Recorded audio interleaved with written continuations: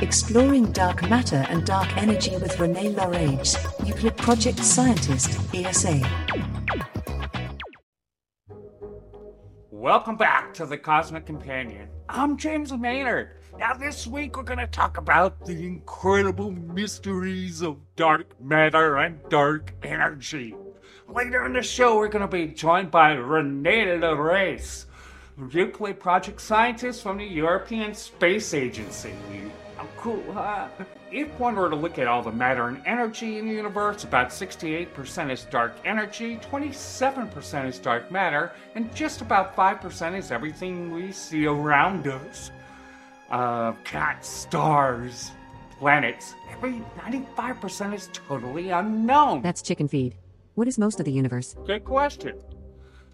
Dark matter, in short, are regions of gravity moving stars and galaxies around with apparently nothing to cause it. It's a bit like an unseen poltergeist, throwing things around, leaving us scratching our heads, wondering what just caused that lamp to fly across the room. The tale of dark matter begins 90 years ago in 1933.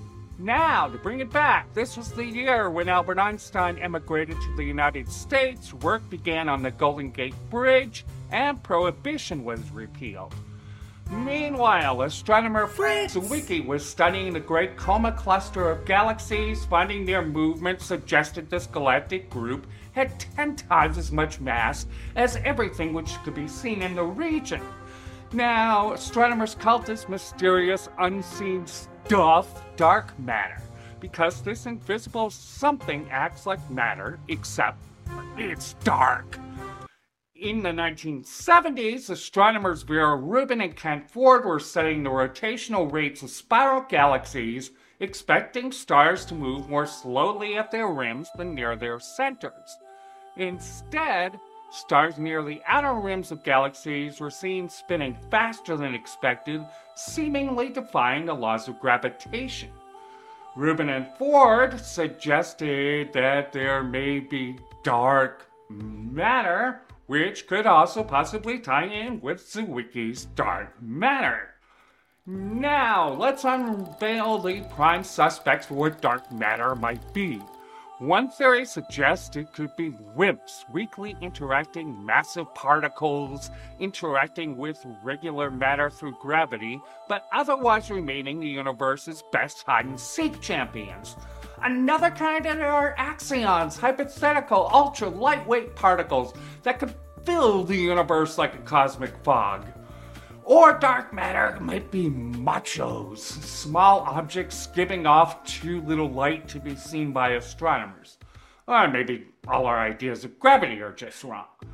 Now, today, researchers are in a galactic scavenger hunt to uncover more information about the nature of dark matter.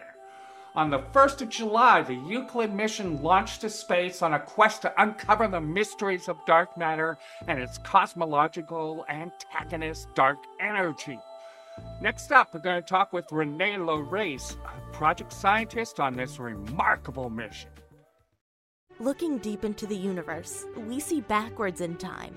And the oldest light in the universe holds secrets to how everything around us will, one day, end. Meanwhile, stars, planets, and galaxies dance in an intricate ballet, occasionally giving birth to life. We are a fledgling species, just beginning to visit other worlds. We are a way for the universe to understand itself. The Cosmic Companion strives to bring the universe down to Earth, and we depend on your help to make it happen. For information on subscriptions and ways to donate to this program, please visit thecosmiccompanion.net. Thank you.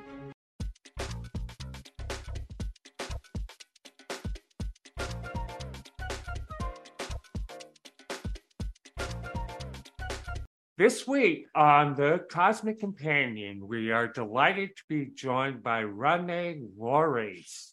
He is a Euclid project scientist currently working on this amazing mission with the European Space Agency. Welcome to the show, René. Thank you. Welcome. Yeah. So can you tell us first a little bit about the Euclid mission and what it is that you folks are hoping to accomplish? Yeah, Euclid is a space telescope basically, and with this space telescope, we want to measure the sky and lots of skies, survey mission, in order to get the distribution of galaxies in our universe, as well as the distribution of dark matter in our universe. And with the distribution, I mean the position in on the sky, as well as the distance. And the distance I speak of time here, and that's what we in astronomical jargon call redshift. So we have a three-dimensional map in position and redshift of both galaxies as well as dark matter. And from that, we derive the dark matter properties in our universe, but also the expansion of the universe. It tells us something about the expansion of the universe if we do that. And this expansion is very important. And now I come to the crux of the story, because we want to measure the dark energy. And dark energy was only discovered 25 years ago. And we have no clue what it is.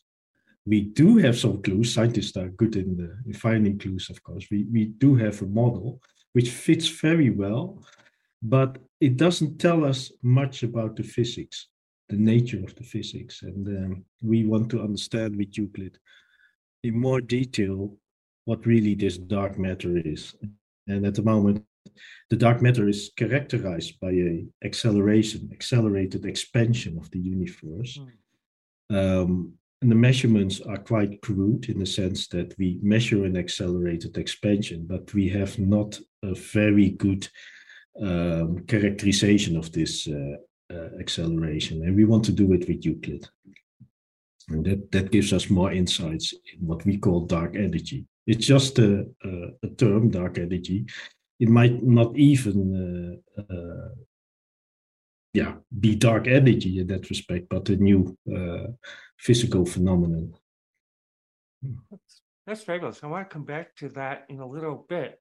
But this instrument, Euclid, is going to be gathering data and images from vast portions of the universe. If I'm remembering this offhand, you're going to be recording something like 60% of the visible universe. I'm remembering correctly. No, it's 1/3. It's 36%. Yeah, but that's still a big fraction, because a lot of we see on the sky is dominated by the Milky Way. If you look outside, you see the Milky Way and all the stars. That's not what we want. We want to see the galaxies. Mm-hmm. And for that, we have to look outside the Milky Way. And what Euclid is going to do is take the third of the sky, which is really not disturbed by many stars in our Milky Way, and look out to the universe. And what we are going to do is, if you know that there are of the order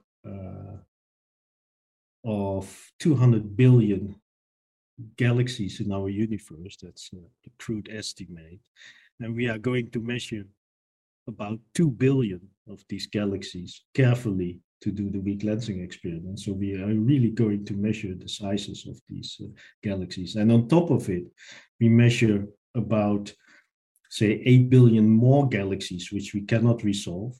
So it's a significant fraction of our universe, of our visible universe we are mapping here. So it's quite a lot of information we are going to collect this way. And of course, this isn't the only program looking to gather large sky surveys. The Vera Rubin telescope is going to be hopefully coming online soon. What do we learn about the universe from these? From the huge sky surveys? After the dark energy was discovered, people were scratching their heads. How can we make this measurement more accurate? How can we get because it was difficult. Initially, dark energy was observed to look at through supernovae events, and you only get one supernovae once in a while. So by now we have hundreds of supernovae measured, but it's not enough. So people thought that looking at the structures in universe and how these structures evolve in time was the best measure to understand the expansion of the universe. So that's where the big surveys came in. One of the projects people thought of was a all-sky survey from ground with a very powerful telescope, and that is Rubin. We have opted for Euclid as a all-sky survey or a extragalactic survey to measure the galaxies with a high resolution in order to do the weak lensing experiment, as we say so. And with Euclid, we can look in the infrared. We have an infrared instrument on board. And like JWST, which is everything in the infrared, we use infrared to look at high redshift. So because the distant galaxies we want to measure are red. And if you even go further in the distance, you go to the infrared, which you cannot do from ground because the light is blocked by the atmosphere. So Euclid is outside our atmosphere and can measure all these galaxies in the infrared, which are more distant than what Rubin can detect. So we are complementary to the observations of the ground-based data. And that is good because in the end, we end up with a huge database of our universe, which we can even, if we have more, if all these data become available, astronomers will have the opportunity to put everything together, which is a huge effort, of course, but that would only increase our knowledge of this phenomenon, which we call dark energy. And if we could get a really good handle on the rate of expansion of the dark energy expansion, what could that help teach us about the past and future of the universe, as well as the laws of nature? Well, we know, we get to know a lot of the past of our universe with Euclid. And with the past, I mean the last 10 billion years of our evolution of the universe. So from looking at what has happened in the last 10 billion years, we can understand what is causing the accelerated expansion and how it causes the structure in our universe. From that, we can derive what will be our future, but that can only be done with simulations. That is to say, from the past, we derive a physical model, and from that, if the physics is correct, we can at least extrapolate to the future, but we cannot observe the future, as you understand. That would be great if astronomers could do this. Right. It would be even... And so probably two of the biggest questions in cosmology are, what is the nature of dark matter and what is the nature of dark energy? There are a lot of ideas out there, but what are your favorites right now? Well, I'm a very conservative guy in that respect. We have this fiducial model, or the concordance model we call it, which is the lambda dark matter model, and the lambda stands for the cosmological constant. And this is basically where I should rely on at the moment, because that's the most compelling model. In the last few years, we find what cosmologists call tensions. That is, observations which do not fit into this model to the level of accuracy we would have expected.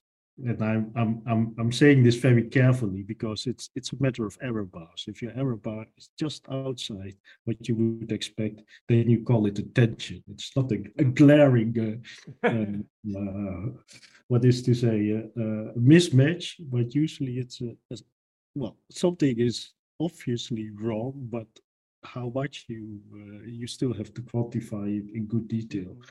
And that is what Euclid is going to do. I mean, we have an understanding of our universe according to this model, and the Planck data would fit very well this model, but also data we observe on ground. They do not match completely, but we hope with Euclid get much more detailed questions on this model, answers on how this model would predict. And if we find discrepancies, we would be very happy, because that can tell us more about the true nature of the phenomena we observe. So I don't have a favorite model. I just say, well, we do have the lambda cold dark matter model, and see where the problems arise. And I know for sure, if you do theory, if you're a theoretician, you can always find a solution to this. And and we talk about theories sort of going where we wouldn't expect them to go, but there's been recent stories, both in the a lot in the popular press, but out of the University of Ottawa rather, talking about the idea that the universe could be 26.7 billion years old, about twice what we expected, or what most people are measuring or figuring. What are your first thoughts on that? I think it's extremely interesting that they come with such a theory. So it caught my attention as well. It was in the news a lot.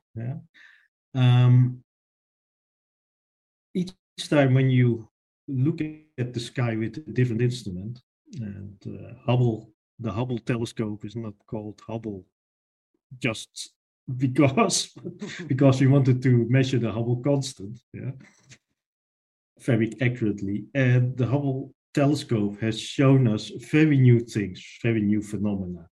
And then we launched JWST, the James Webb Telescope, and what the James Webb did was, we can look in the infrared very deep to very, very early, to the very early universe, and that is exactly what JWST did. It found sources which are really close to where the Big Bang started, so a few million years, or a few hundreds of million years after. And they found sources, and these sources were galaxies. And these galaxies appear older than they expected. Now, as I said before, you do observations which you cannot interpret, or which does not fit in your current model, and you have to find alternatives for that, or at least compelling theories to explain it. And one of the explanations is that our universe, in fact, started earlier, and then that makes it older from our perspective, 26 billion years old, rather than the 13.8 or 13.4 billion, which is always thought so far. So it is a theory, and it is a way to explain what we see with JWST. And I know for sure, if we start our survey with Euclid, that we also see these type of things, and that could in fact confirm the theory of the 26 billion years, but it could also say that it's not correct. So I let the observation speak here. But I'm not, I'm not saying that is the solution for everything. Right. It's exciting now. It's very interesting. Yeah. I have to say. So Euclid, we talked about, it's going to be producing huge amounts of data.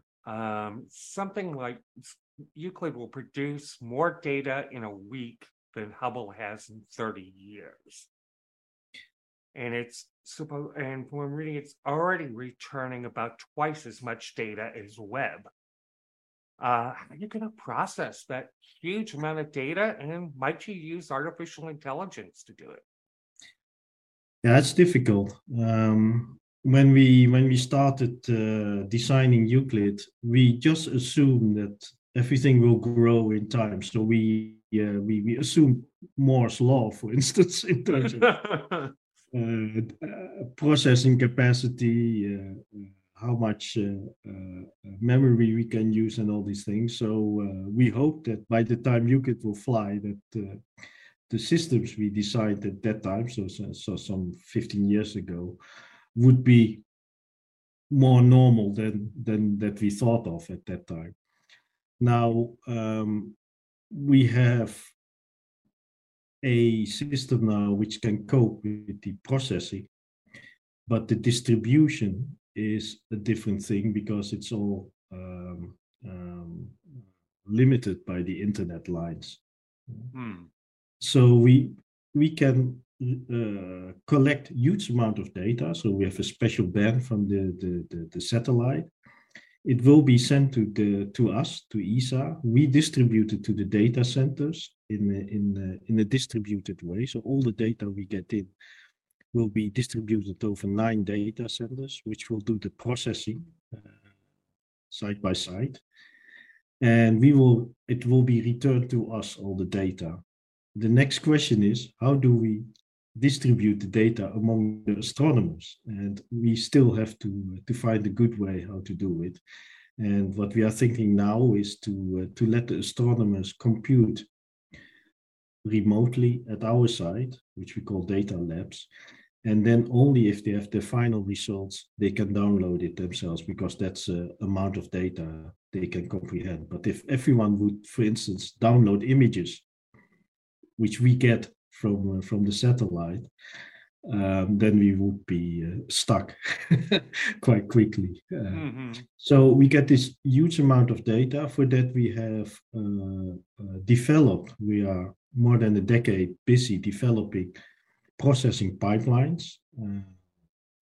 We have, as I said, 9 data centers which will work in parallel. So this is the way we are going to process the data. And with processing, I mean, we will have clean images as well as huge catalogs, like the catalogs what Gaia did, of all the targets we find in the images.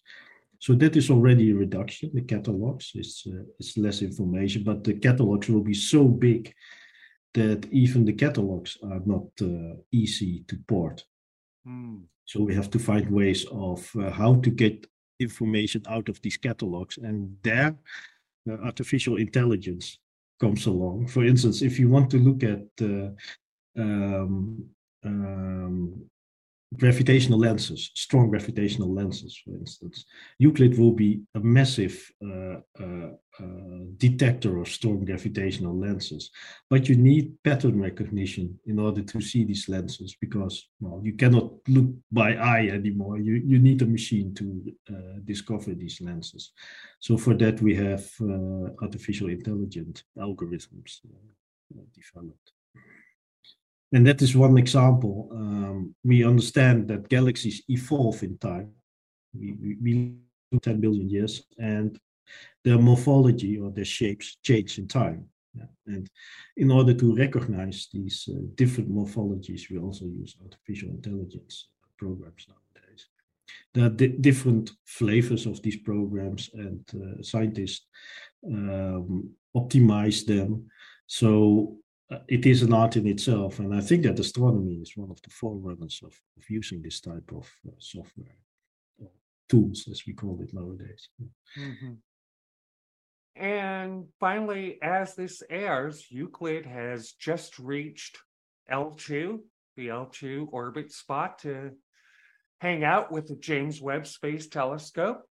So what are the next steps in uncovering the mysteries of the cosmos and dark matter and dark energy? Yeah, well, I mean, on its way to L2, we did all the checkouts of the spacecraft instruments. So we have some good idea what we can see with Euclid. The next few months, we will do the scientific checkout of the instrument. So what we are going to do is look at astronomical sources, look at stars in order to have a very good calibration of the instruments. Euclid is an experiment. I call it an experiment. It's not just a telescope or an observatory. It's really an experiment where we measure billions of galaxies very accurately in terms of shape in order to determine the dark matter distribution in the universe. And this is a huge amount of data processing and also relying on the specification or the characterizations of the telescope. And that is a process which is using the sky, the observations we do, and the expectations how the telescope works, because we're going really to the edge of what the telescope can do for us. And that's a lot of work, and that has to be done. That's the reason why it takes, well, for the first data release, we are planning about, it will be 26 months from now, well, a bit more than 26 months, in order to get all this processing in place, check the data, and also check how the science comes out. And for that, we have a huge consortium of astronomers. It's of the order of 2,500 astronomers, which will do this. And once we have the data well understood, we will release it to the public. Now, if you say I have to wait 26 months in order to see the first Euclid image, it's not true. We will have earlier releases of data, so you can already play with the data, and it's enormous. I mean, we have our first images down now, the first engineering images, and it's really the strength is the panoramic view of this telescope. So if you have one image of the sky, it's huge. It's 2.5 full moons of information with a resolution which is, well, better than what you can see with your best telescope to the moon, in fact. Your backyard telescope, so to say. And it's enormous. You can sit for hours behind the computer and look at all the stars and galaxies and other objects which already are in these first images. So it's amazing. That is so all this information is coming down at a rate which is it's hard to catch up. And I think that we have that, first of all, we need artificial intelligence to understand all these images, and secondly, we need a lot of astronomers and a lot of time to explore this database. Wow. Well, this mission is just so exciting, and it's really incredible all the work you and your team have done, and really appreciate you taking the time to do the show. Great talking to you. I'd just like to say thank you for being on the show. It was fabulous talking with you. Yeah, you're welcome. It's I really would like to thank all the people working on it. I mean, there is a huge teams. Yeah. Both scientists, engineers, and they are all fascinated by this.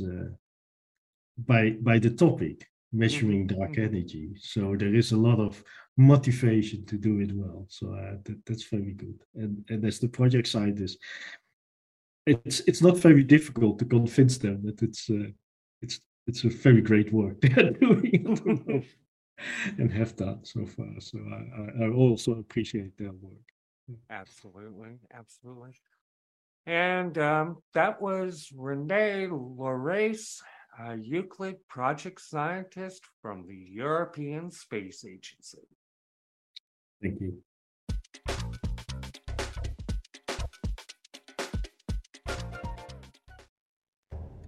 Dark energy's effects are like the cosmic equivalent of a gentle nudge, pushing galaxies apart like an invisible chaperone at a cosmic teenage dance party.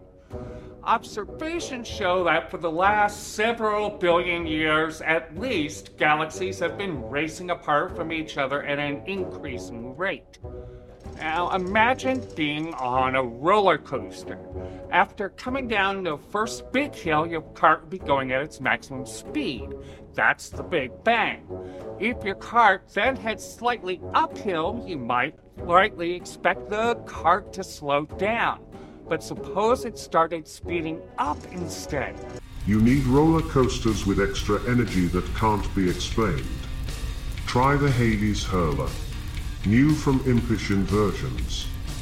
That would require the application of energy. Now, the energy to drive the increasingly quick expansion of the universe is the result of, well, no one really knows yet. Hence, dark energy. In the late 1990s, two independent teams of astronomers were studying the expansion rate of the universe using observation of distant supernovae, or exploding stars. Their observations indicated that something was counteracting gravity's influence, causing galaxies to move away from each other at a continually increasing pace. But what could dark energy be? The theories are as diverse as the flavors at an intergalactic ice cream parlor. Now, some think it's a property of space itself, akin to an anti-gravitational stretchiness that makes the universe expand faster. Others suggest it might be linked to a new type of particle sneaking around undetected like a cosmic ninja. As we venture deeper into this cosmic ballet, one thing's certain.